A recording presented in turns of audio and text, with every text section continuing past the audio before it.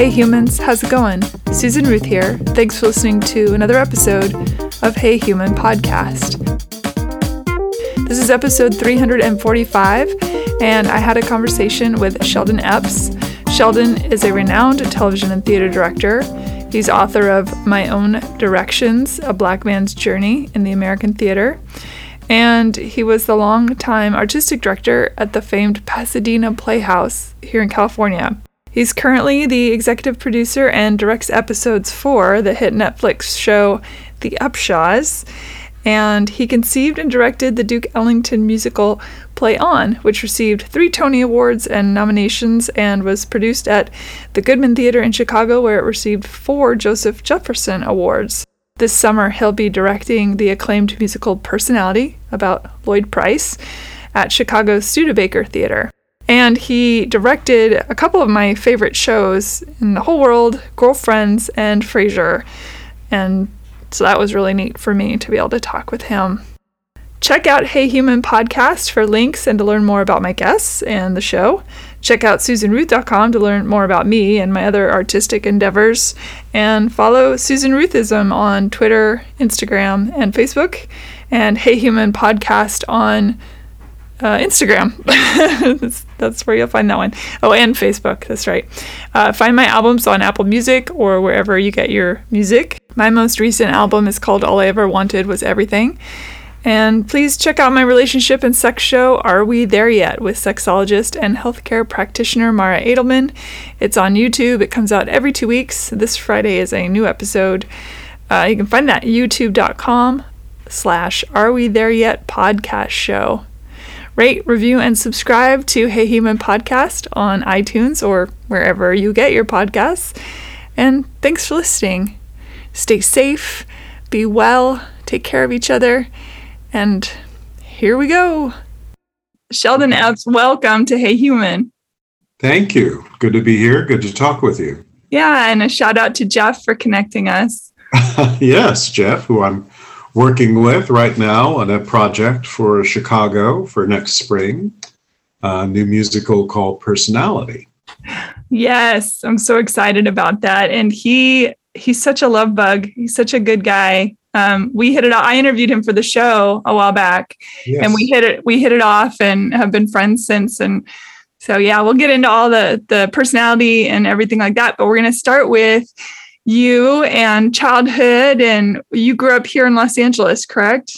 Well, half and half.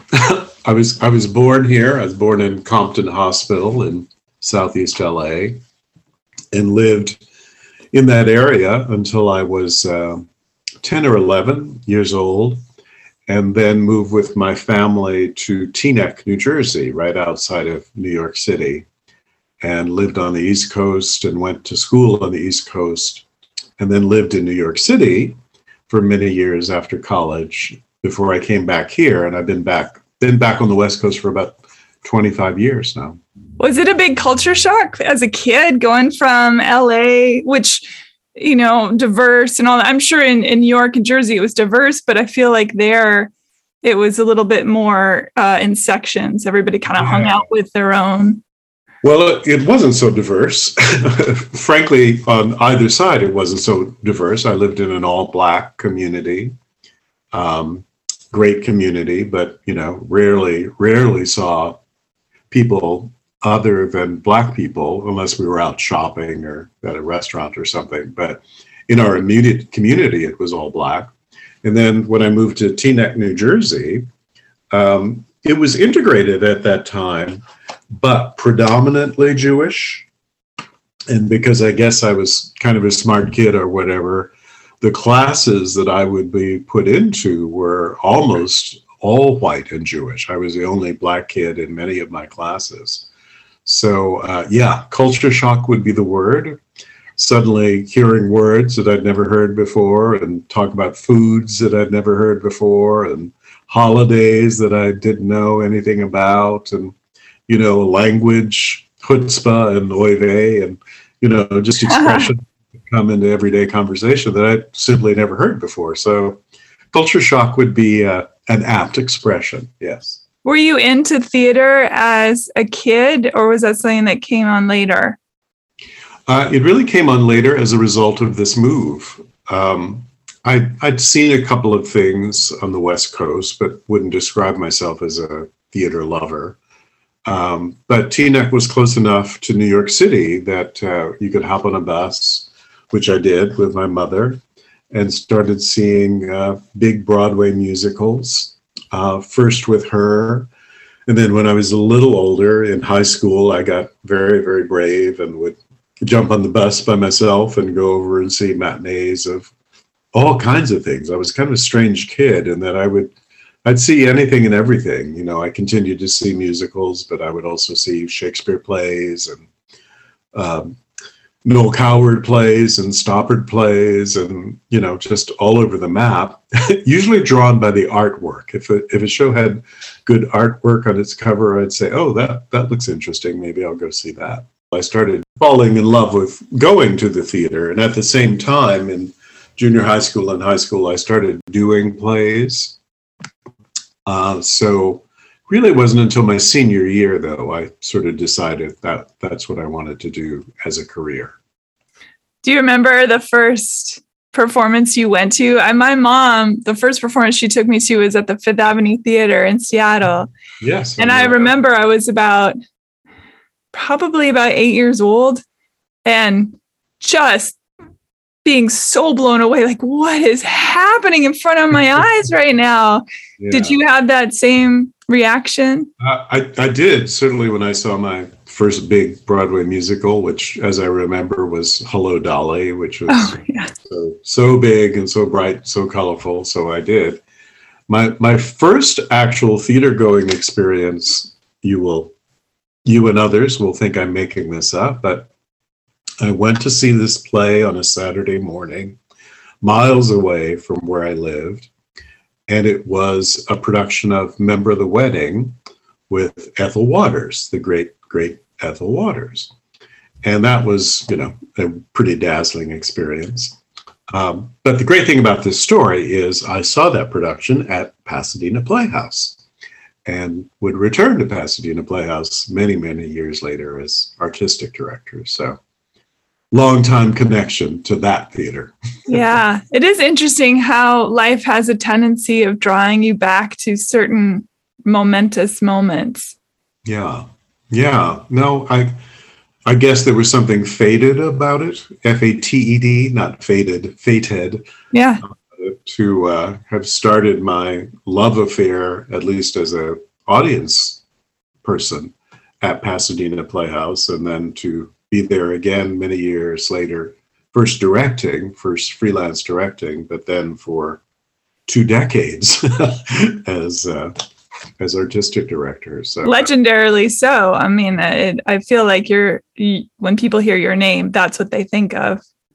Yeah. As far as the Pasadena Playhouse, they hear your name and they immediately go, "Oh, Pasadena Playhouse." You know, aside from the fact that you have done the Broadway big shows, you've done television and film. No, I think certainly in the field, in the business, most people connect me most strongly with Pasadena Playhouse, because that's a pretty long tenure of people who did it of my generation. Mm-hmm. Although on television, you have 2 of my favorite shows that you directed, and that's Girlfriends and Frasier. I loved Girlfriends. I watched it all the time. Oh, good. Yeah. Good. Yeah. All the time. Show, and, you know, I did that for 5 years, the first 5 seasons. So yeah, really part of helping to form the show and nurture it, you know, and it became a great show. And hell of a cast. Oh, they were wonderful. God, so talented. Such a great comic timing. I love that kind of situational comedy, that it's got the drama, you know, woven into it, but not drama that's sort of like, that would never happen. It felt really real to me. So yeah, no, it was a very honest show, and you know, it was a situation comedy. Yeah, but it wasn't afraid to be unfunny sometimes. That's what I mean. Yeah, issues and yeah. So you get out of high school and you've dipped your toes in the well of dramatics. Did you think to yourself, okay, I want to try acting out as a thing, or directing? When did that start occurring to you? It was acting initially because, as I said, in junior high school and high school, I started doing plays, and loved being in that community and loved working in the theater, working as an actor. So I decided that I wanted to be an actor. And my parents were really pretty good about it. They said, okay, if that's really what you want to do, we'll support that.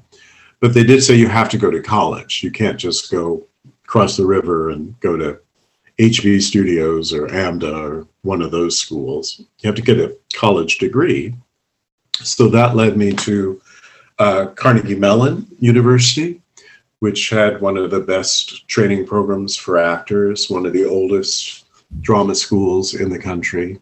So I went there and stayed there for 4 years, graduated, and started acting right away, and acted for about 5 or 6 years after that, with some varying degree of success, with commercials and soap operas and off-Broadway and off-Broadway. But was a little frustrated and didn't love auditioning and, always being on the hunt for a job. So I got together with 4 friends of mine from Carnegie, and we literally built a theater over the course of a summer in a tiny space in Chelsea in New York, and opened a theater company. And that's where I started directing. Okay. Were you terrified, or did you think I was born to do this? This is a good story, actually, because I didn't think I was born to do it. I thought I was going to be an actor. But one of the 4 that I started the theater with was a very talented young director named Norman Renee. And he was really sort of the artistic director among the 4 of us and directed more of the plays. And he came to me about our second year of running the theater company and said, when I am directing you and you and I have a disagreement, though I would never admit it at the time, I usually think that you are right. And I usually come around to your point of view 2 or 3 days later and try to claim that it was my point of view for the beginning, which is a very honest, generous thing for him to say. And he said, I think that means that you really do think like a director. You really think about the whole as opposed to just your role in the thing. So he said, we have trouble finding directors that we really love to work with. So why don't you just try it? Why don't you do it? And because I respected Norman and, had real admiration for his taste, I said, well, if he thinks that, then that must be true. So I started off very modestly, very humbly, doing A Midsummer Night's Dream. This humongous production. Is it, go big or go home? I mean, why not? If I was either going to prove that I'd be okay or that it was really wrong for me completely. So, it was a fast method to get there. But it did go well. And then I started directing more than I was acting and not missing acting. So I was happy where I was. Yeah. Did you write any of your plays that you did? I didn't write any of them. I don't think of myself as a playwright. I have conceived shows, meaning taken an idea and put it together, sometimes written some interstitial material or worked with playwrights to form the whole thing. And I did one of those there at that small theater, the production company. I did a production called Blues in the Night, which then went on to Broadway and London and all over the world and all over the States. And that became kind of a calling card for me as a director. When you got your first Broadway show, because I understand there's Broadway, there's off-Broadway, as you said, there's off-Broadway down the line. Can you talk about your first experiences with doing Broadway and how that felt different from all the other things you'd been doing? Yeah. Well, my very first Broadway show was, again, out of the production company, out of that tiny theater. And we did a new play called Scenes and Revelations. And it was a very beautiful play, beautifully written play about four sisters over the course of their lives. And on the very last day of the run, a man, a very well-known man in the theater named Ted Mann, came to see it. And Ted was the founder and long-term director of Circle in the Square Theater, which had not too many years before that moved from off-Broadway to a Broadway space, a beautiful Broadway theater in the round. And he happened to have had an open slot. I think something had dropped out or somebody was going to do something and then they couldn't. So he suddenly had a hole in the schedule. And he came to see this play on the very last day of the run and said, I'd like you to bring it to our theater. And I think that I may have been about 28 at the time. So, to suddenly find out you're going to do a Broadway show at the age of 28 was pretty flabbergasting.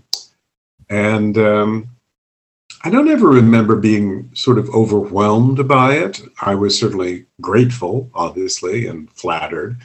But, it was all about, okay, just go ahead and do the work, do what you've been doing as an actor, do what you've been doing as a director, and see what happens, But I don't remember sort of buckling under the Broadway pressure, which I understand people will do, and I can understand why they do it. But I was okay, Because you came from a history of acting, do you think that gave you an insight to directing that maybe some other just directors don't have because you'd already been, yeah, absolutely. Any young director who comes to me and says, how should I get ready to be a director? I say, well, the first thing is take an acting class. And they'll say, well, I don't want to be an actor. I know I want to be a director. And I say, okay, great. Take an acting class because it teaches you the language to speak to actors, and really you have an understanding of what is helpful and what is not helpful, and literally there are words and phrases that I know from my time as an actor and my acting training that I use to this day, in rehearsal, that I simply would not know if I'd never acted. Somebody asked George Balanchine once, can you be a choreographer if you've never been a dancer? And he just started laughing. And the interviewer said, well, why are you laughing? Is that a stupid question? He says, no, it's not a stupid question, but how would you know what to say? and I think that's great. How would you know what to say if you've never done it? Yeah. And I think the language of anything, it matters. It matters how you say something.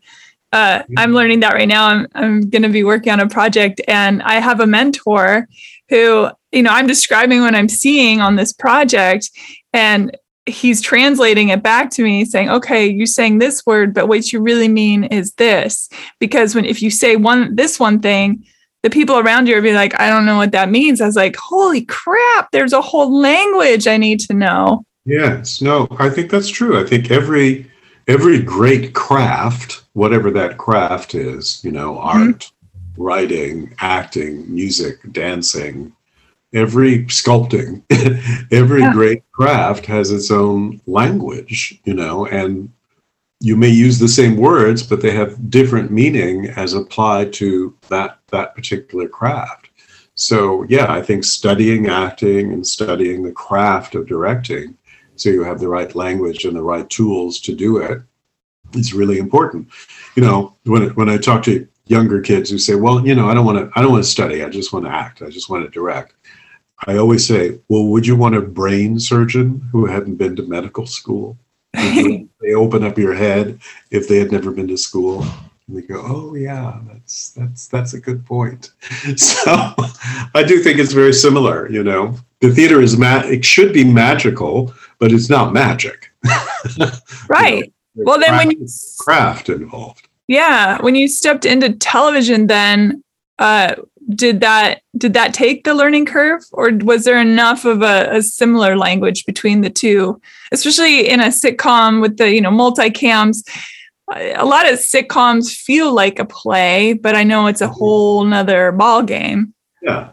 There was one part of it that came to me quite naturally, which is working with the actors and working within the box sets, which actually are very similar to what you see on a stage. So that part was easy, but really learning the craft, the technique of working with 4 cameras at a time, and editing in your mind, as you're shooting, you learn the craft of which camera you're going to cut to when it's cut together. You're not actually doing it on the floor in the booth, but I am doing it in my head. And to be able to think that way and think that way quickly and to say, oh, I know what I'm missing before we leave this scene, that took me a while. And I had to do what's called observing, which is basically like a waitress who's trailing another waitress. I had to follow behind other directors and, just be around sets and be around cameramen and all of that to learn all of that. Yeah, that's why that masterclass program is such a delight, because you can shadow these incredible people in their craft. And I mean, they didn't have that 30 years ago. No, you're right. You're right. I mean, listen, I wish I'd had masterclass, 30 years ago, 40 years ago. It would have saved me. I'd have gotten a lot faster. Do you, and this is sort of like picking your children, I suppose, but do you have a preference between the stage and the television? I don't have a preference because I do think of them as completely different things, I don't have a preference between Chinese food and Italian food. I just love both, The difference, I will tell you, the thing I love about working in the theater is you get more time. You get to rehearse a play at least over a 3-week period to really dive deeper and deeper and examine it further and further. Television is very fast. You mentioned Girlfriends and Frasier. From beginning to end, those shows are made in 5 days, including whatever rewrites you're going to do and rehearsing and all of that. So it's really fast. Mm-hmm. But there's a kind of challenge and fulfillment with getting it done that quickly and knowing, okay, this is Monday, we're going to sit down and read this thing. And by Friday evening, we will have made a television show, and that will be it. That's the way that thing will live. There is a kind of thrill to that that's different than the thrill of working in the theater. What do you do about criticism?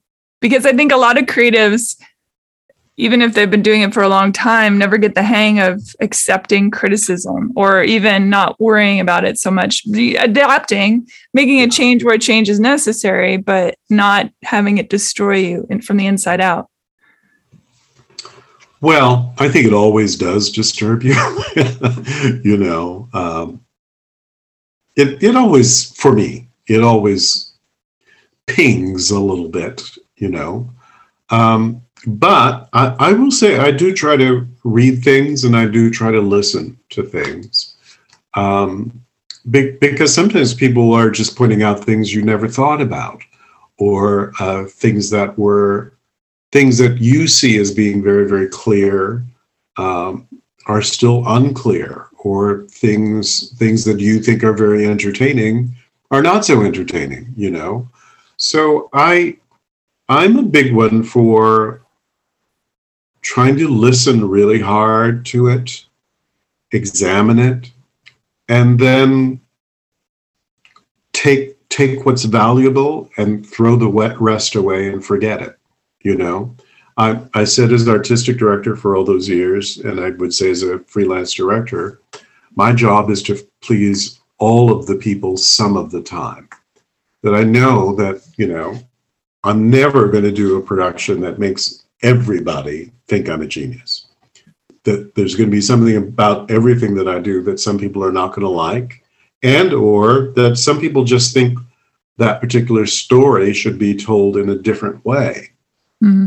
And that could be valid, but to those people I say, okay, then you go do that production your way. that's not what I'm trying to do with this production. Do you have particular stories, as I'm going to stick with theater for a second, do you have particular stories that you are drawn to tell? my glib answer is good ones. I like a good story in a play. I'm not one for kind of abstract theater or, what was that? Was that about something, or was that? Were there 12 clowns in that? Yeah. So I do like plays with stories. I do tend to like real stories, meaning true stories, about unsung heroes. I'm not vaguely interested in doing a play about George Washington or Truman or anybody like that, but somebody who's done great things, even on a small level, that we've never heard of, or even some people did great things at a big level, but you may not have heard from them. I like exposing unsung heroes in the theater. Yeah. I just did a play about a Southern midwife who basically, served all of these poor communities in South Carolina until she would just do it, driving around hundreds of miles every day, until she managed, with the help of this Life magazine photographer, to actually get a clinic built to serve all those thousands of people. Well, that's a great story, That's a great dramatic story to tell. And a true story. And a true story, yes, absolutely true story about Maud Callan is her name. Yeah. I love that. And the fact that this wish of hers was fulfilled by working with this white New York photographer, a very famous photographer named Eugene Smith, who did all of these photographs of her that Life magazine did not want to publish, had to be pressured and threatened into publishing. But when they finally did publish them, I think it won a Pulitzer Prize, and it helped to establish this clinic. Great story, right? A story that deserves to be told, that people should know. I didn't know about it, so. I've never heard of her as well.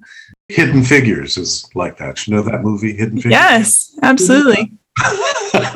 Amazing story about these incredibly brilliant Black women who basically made the space program happen. Amazing. But one can't help but know that, of course, just like Life magazine going, I don't know, we don't want to put this out. If they had been white women, there would have been. No, of course, you're absolutely right. Yeah. We have dealt with that for a long time and are still dealing with it. Yeah, of course. As a Black man coming up through theater, coming up for acting, being a director, I imagine that had some navigation that you had to go through. I don't know how old you are, but I'm guessing that was something like, oh my gosh, there's no way this Black man can play a character. That character must be white, even though it never says, there's nowhere in it that says that a character is white. I'm sure that that's something that happens over and over again. Yeah. That is the center of my book, of my memoir, is about those specific challenges. The subtitle of the book is A Black Man's Journey in the American Theater, which is very specific to my experience. I had all of those things that you just mentioned happen to me. A Black actor can't play this role. You're a Black director.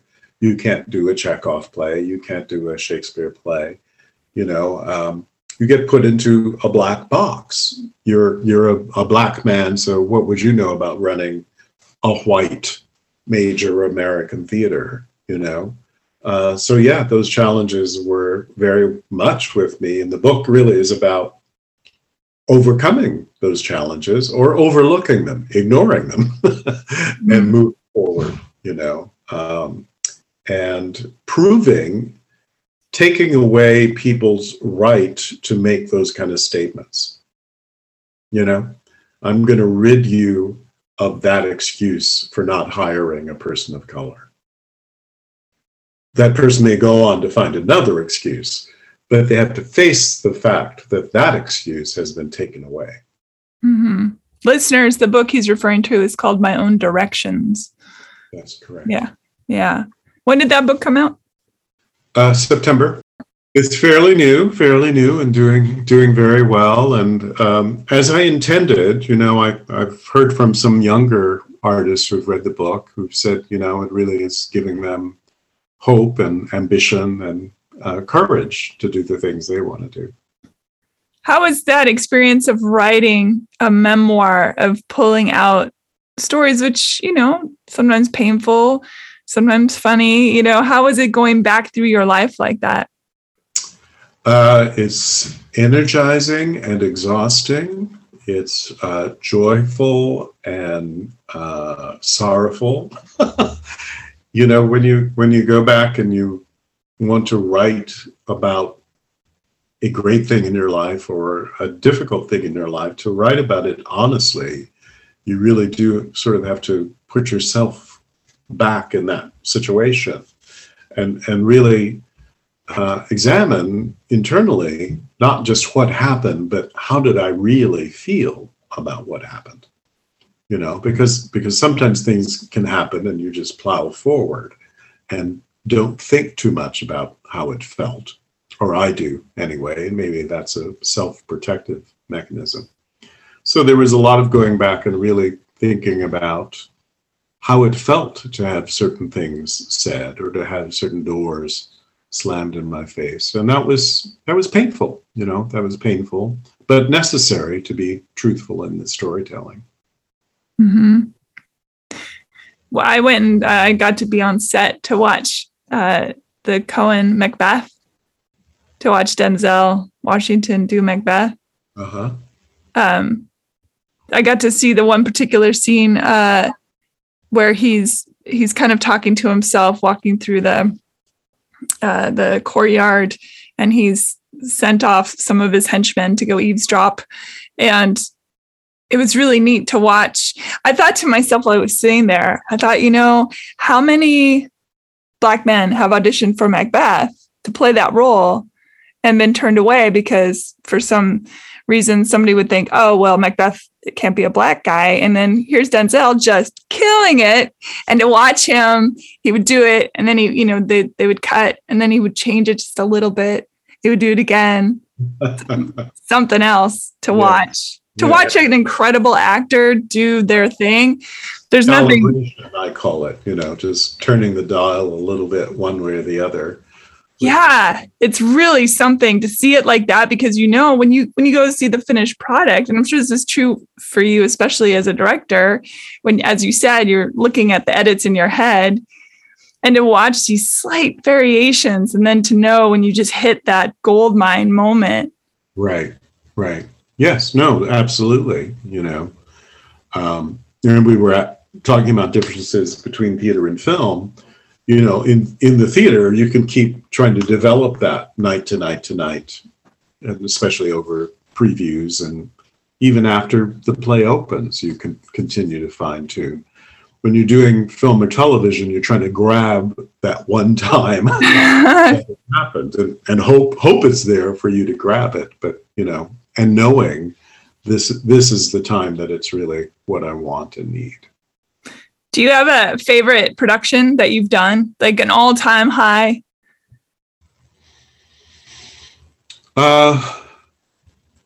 Yeah, I did a production of Fences, August Wilson's play, and through this crazy circumstance of luck and good fortune, I got Angela Bassett and Lawrence Fishburne to play the leads. Wow. And actually, Wendell Pierce, who's on Broadway right now, was also in it, and Orlando Jones. So it was kind of this perfect collision of brilliantly written play with an incredible cast, and hopefully my understanding of the play that just brought it all together in that magical way that I was talking about before. Mm-hmm. How did the Pasadena Playhouse come to be that you ended up as the artistic director? What was that segue into that? Well, it started when I was 8 with Ethel Waters. But further down the line, many years after that, after I had started freelance directing, This was after I'd run the theater company in New York and all of that. Was actually a friend of mine from New York theater days, who was at that time artistic director, a man named Paul Lazarus. And he offered me a job to direct a play, which I did. And I thought it would just be that one play. That would be fun and nice. And, nice to go back to Pasadena Playhouse at least once. But it went well. So over the next 4 or 5 years, I actually was in residence at a theater in San Diego, the Old Globe Theater. But once a season, I would be asked to come up to Pasadena to do something else. And they were going through some hard times and actually had let go of having an artistic director. But around the time that I was leaving the Old Globe, I mentioned that to the man who was running Pasadena Playhouse, that I was leaving. And he said, rather casually, well, why don't you come up to Los Angeles and work with me at the Playhouse? And I was planning to move to LA anyway to begin my television directing career. So there was a lot of synchronicity in the moment of what I was already planning to do in that invitation. Yeah. And how long were you there? I started in 1997 and stepped down in 2017. So 20 Heck years. of a run. It was. And, saw some great dynamic changes in the theater and lots of ups and downs, but really, really good ups. And, just knowing that you've made a change in a place and that it is a better place when you left than it was when you got there is really gratifying. When you started directing television, what were your first shows there? My very first episode was the Burt Reynolds show called Evening Shade. And the man, the myth, the mustache. Yes, yeah, and he was all of those things. And then I started doing a show, which you probably remember, called Sister Sister. Mm-hmm. The twins. The twins, yeah.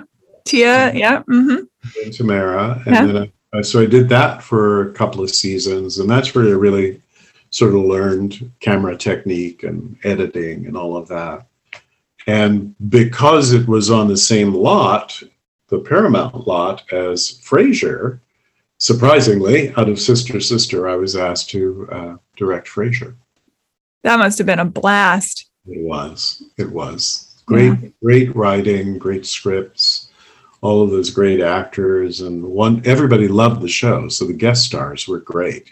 They could get anybody and everybody to come on in a guest role.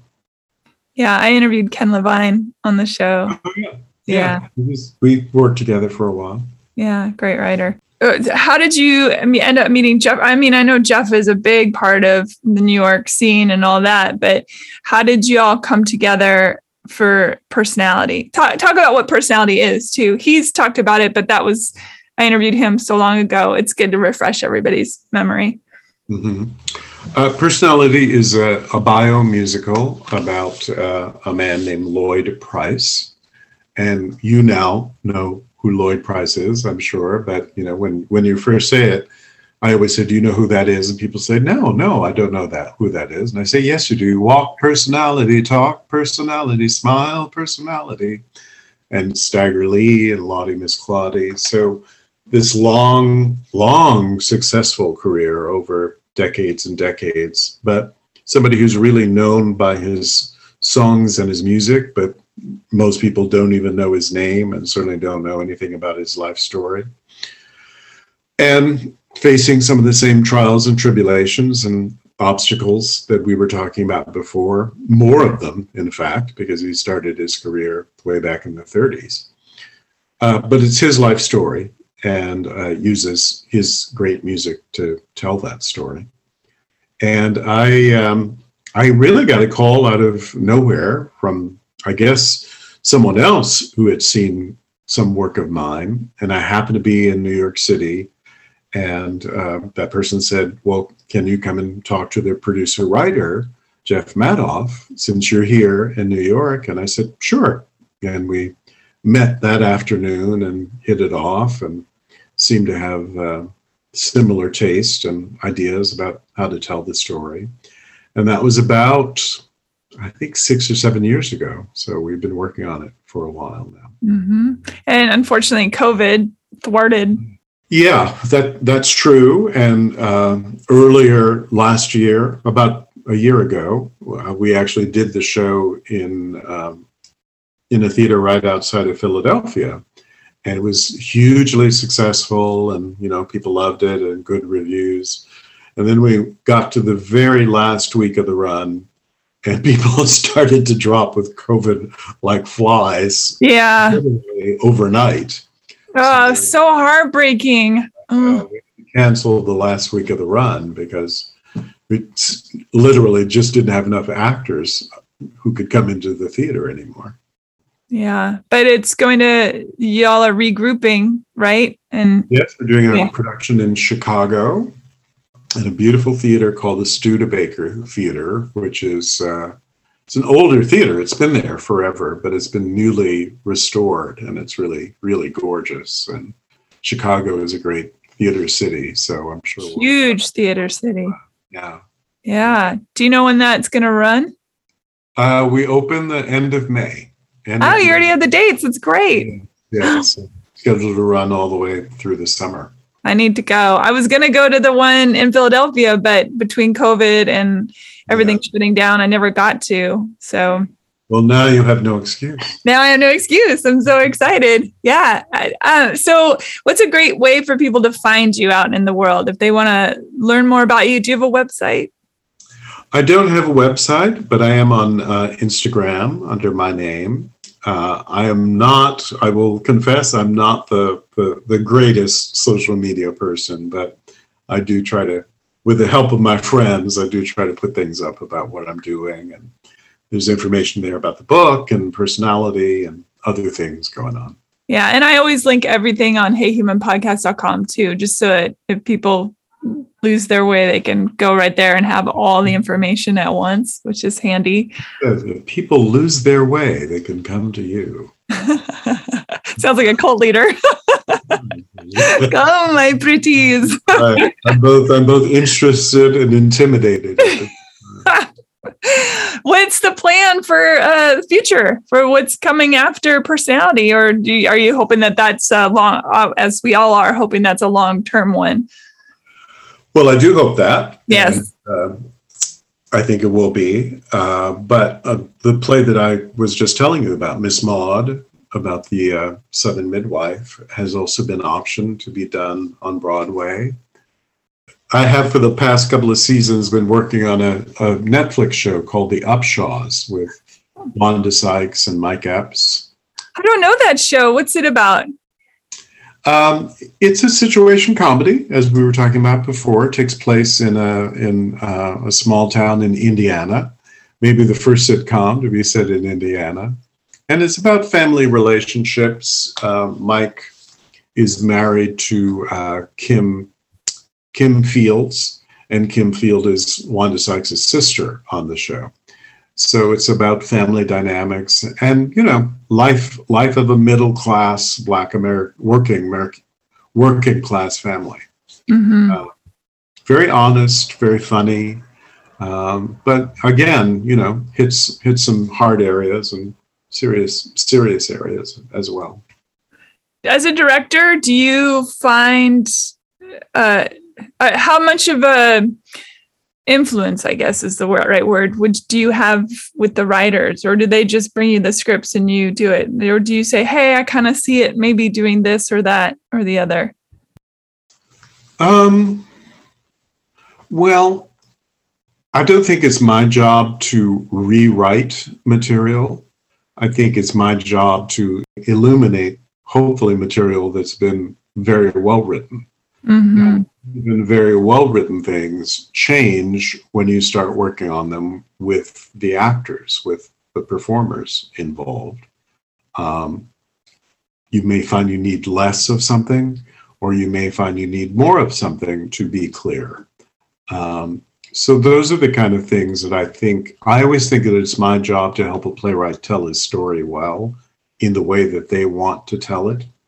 As I was saying before, if I have a certain way of telling a story, I ought to write it, not direct it. But it's my job to illuminate what a great writer has already done. Hopefully, with the writer who's living, you have the opportunity to shape it and to bring it, to its real ultimate point. But I don't really think I'm there to rewrite the thing, as opposed to fulfill what hopefully drew me to it in the first place. Yeah. If you were to go back in time and talk to 8-year-old you and 30-year-old you, what would you say? To 8-year-old me, I would say, you're not going to be a lawyer. You're going to be an actor and a director. To 30-year-old me, I would say, be patient.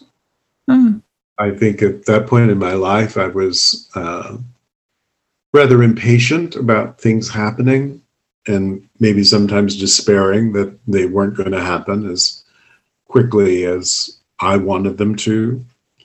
But I've come to believe that things happen in the time that they should, and at the moment that they should, and at the moments when you can best realize an opportunity as opposed to being frustrated by it.